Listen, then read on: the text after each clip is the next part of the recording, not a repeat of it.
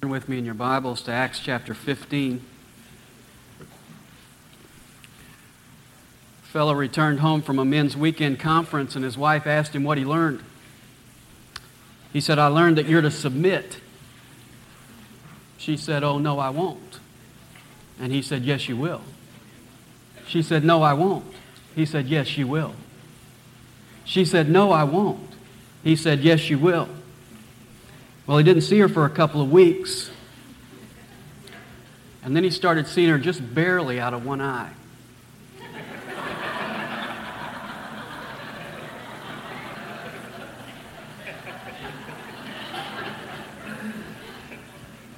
It's important to pick your fights wisely. Maybe you've heard it said, a hound dog can lick a skunk any day, but it just ain't worth it. Some things just ain't worth it. But there are other things that are worth it. And chapter 15 contains the account of two fights over two issues. We will reserve the judgment on the second fight until next time. But the first issue was definitely worth fighting for. It was a battle for the gospel. It was a battle for salvation by grace. It was a battle for the souls of men. It was a battle over the answer to the question, what does a person have to do to be saved? And that's the most important question man will ever ask. And so the answer is worth fighting for. And that battle is described for us in verses 1 to 35. And it unfolds in four parts: the dispute, the debate, the decision, and the development. First of all, the dispute in verses 1 to 5. And some men came down from Judea and began teaching the brethren, unless you are circumcised according to the custom of Moses, you cannot be saved. Now, in order to set the scene, you have to step back into chapter 14. Paul and Barnabas have finished their first missionary journey. They have settled down for a long stay with the disciples in Antioch. There is much enthusiasm about the things God has done. They are enjoying great fellowship. And into this tranquil setting come these men from Judah. Verse 5 tells us that they were Pharisees who believed. Verse 24 tells us they came from the church at Jerusalem. And they began to teach that if you're not circumcised, you're not saved. Now, circumcision was the sign associated with the covenant God had made with Abraham. Circumcision was the identifying mark of a Jew. So these men were really saying, in order to become a Christian, you first have to become a Jew. They were saying the door is Jesus, but to get to that door, you have to come into the vestibule of Judaism. You have to come into Judaism first, and then you can come to Christ. Do we hear teaching like that today? Sure we do. You've heard people say, in order to become a Christian, you have to become a member of such and such a church. In order to become a Christian, you have to go through certain rituals. If you're not baptized, you're not saved. If you're not partaking of communion or Mass every week, you're not saved. You see, the specific issue may have changed, but the principle is the same. But that's not all that these men were teaching. Verse 5 tells us they were teaching something else. They stood up and said, it is necessary to circumcise them and to direct them to observe the law of Moses. It is necessary to observe the law of Moses. What does necessary mean? Well, the commentary is in verse 1. It is necessary for salvation that you keep the law of Moses. And so they were teaching faith plus works for salvation. Are people still teaching that today? Sure they are. There are all kinds of people today, some more subtle than others, teaching that you have to believe on Jesus and attain to a certain standard. You have to score a 21 on the spiritual SAT. There are all kinds of people today who say that salvation is a joint endeavor. He does his part, and you've got to do your part. There are all kinds of people today teaching that salvation is a combination of believing on Jesus and doing the best you can. And so in answer to the question, what does a person have to do to be saved? These men were saying, believe on Jesus and be circumcised and keep the law of Moses. And whenever someone answers that question with an and, I'm going to tell them to abstain from certain things. And James mentions 4 things. Number 1 is things contaminated by idols. That's clarified in verse 29 in the letter, where it's called things sacrificed to idols. What he's talking about is the meat that was sacrificed to idols in the pagan temples. He says the Gentiles were to abstain from eating that. Secondly, he says fornication. That's a word that means sexual sins in general. And in the Gentile world, much as it is today, that wasn't considered a sin. In fact, they associated immorality and fornication with their worship in the pagan temples. They had priestesses in the pagan temple who were little more than prostitutes. And so he says, abstain from that. And then third, he says, what is strangled. And fourth, blood. Those are closely related because throughout the law, Jews are told not to eat blood. They had to kill animals in such a way that they would cut their throat and the blood would all run out. And so he says, you're not to eat anything that is strangled, because if you strangle it, the blood stays in it. You say, well, what do these requirements have to do with the Gentile? I mean, why is he imposing these things on the Gentiles? Well, be careful. He's not imposing these as requirements for salvation. He's imposing these for requirements for fellowship.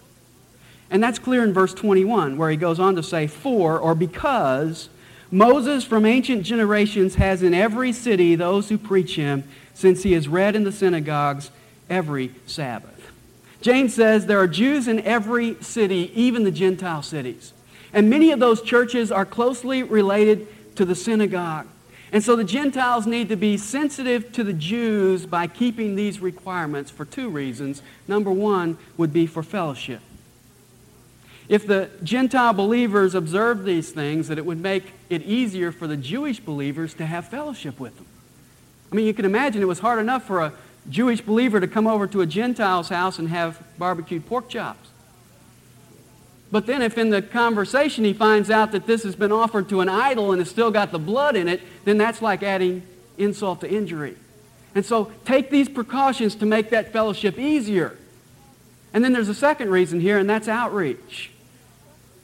By the Gentiles observing these things, they would allow the unity between the Jews and Gentiles to be such that they could have a better outreach to the Jewish community. And that's why he says in verse 21, they're in every city. Verse 22, then it seemed good to the apostles and the elders with the whole church to choose men from among them to send to Antioch with Paul and Barnabas, Judas called Barsabbas, and Silas, leading men among the brethren. To help reassure the believers in Antioch, they not only sent a letter, but they sent 2 of their leading men to accompany it, Judas and Silas. And then verse 23 says, and they sent this letter by them. And then we have a record here of the letter. The apostles and the brethren who are elders, to the brethren in Antioch and Syria and Cilicia, who are from the Gentiles, greetings. Since we have heard that some of our number to whom we gave no instruction have disturbed you with their words, unsettling their souls. Now notice what they're clarifying. They're saying, we know these fellows came from Jerusalem, but we didn't send them there. And we know they've unsettled you. So, verse 25, it seemed good to us, having become of one mind, to select men to send to you with our beloved Barnabas and Paul, men who have risked their lives for the name of our Lord Jesus Christ. Therefore, we have sent Judas and Silas, who themselves will also report the same things by word of mouth. Judas and Silas are coming. They will not only read the letter to you, they will also communicate this message by mouth. Verse 28, for it seemed good to the Holy Spirit and to us to lay upon you no greater burden than these essentials, that you abstain from things sacrificed to idols, and from blood, and from things strangled, and from fornication. If you keep yourselves free from such things, you will do well. Farewell. So there's the decision. Gentiles don't have to become Jews to be saved, but they need to be sensitive to the scruples of their Jewish brothers. Which brings us to the fourth point, and that's the development in verses 30 to 35. So when they were sent away, they went down to Antioch, and having gathered the congregation together, they delivered the letter, and when they had read it, they rejoiced because of its encouragement. Now these several weeks had to be long weeks for the church at Antioch, because they had to be worrying what was going to be the outcome of this situation. You have to remember, they didn't have the book of Romans and Galatians and Hebrews to study. And so when the letter finally came back and was read to them, it says they rejoiced. Verse 32, and Judas and Silas, also being prophets themselves, encouraged and strengthened the brethren with a lengthy message. Now there's the biblical precedent for long sermons. These fellows delivered message to the church at Antioch. Now what was their message? Well, we're not told, but I guarantee you it was a message of grace. Because this verse says the people were encouraged and strengthened. You don't get encouraged and strengthened by legalism. You don't get encouraged and strengthened when somebody tells you got to work as hard as you can and maybe you'll get there. That's not encouraging. Only grace encourages. In fact, in Hebrews chapter 13 and verse 9, it says, do not be carried away by varied and strange teachings, for it is good for the heart to be strengthened by grace. Verse 35. 33. And after they had spent time there, they were sent away from the brethren in peace to those who had sent them out. And then verse 34, which is not in most of the manuscripts, says, but it seemed good to Silas to remain there. They sent Judas and Silas home, and verse 34 gives us a little footnote that probably a scribe wrote in the margin to let us know that Silas actually stayed there, because down in verse 40, we're going to find that he goes out with Paul on his next missionary journey. And then verse 35, but Paul and Barnabas stayed in Antioch, teaching and preaching with many others also the word of the Lord. And so this passage ends much like it started, with Paul and Barnabas in Antioch, teaching and preaching the word of the Lord. Everything looked pretty much the same, but it was really different because the church had made great strides. They had fought a fight worth fighting. And they now had a new understanding of Jesus' words in Matthew chapter 11 when he said, my yoke is easy and my burden is light. What does a person have to do to be saved? Believe on the Lord Jesus, period. Salvation is by grace through faith alone. And that's worth fighting for.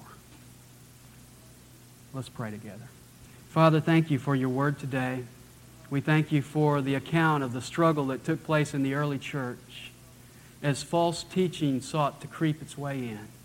And Father, as we see this example, we look around today and realize that the program has changed and the players have changed, but the enemy's tactic is the same. He's still trying to introduce works and ritual and what man does to accomplish his salvation. And Father, I pray that we might stand up and be bold for those things that count. And Father, that we might realize that salvation is all your work. It's all what Jesus did for us on the cross. It's all grace. And it has nothing to do with what we do. We just receive it as a gift by faith and faith alone. And Lord, because of that, we worship you today. And we pray that we might be challenged to go out and share this amazing message with others. For we pray it in Jesus' name. Amen.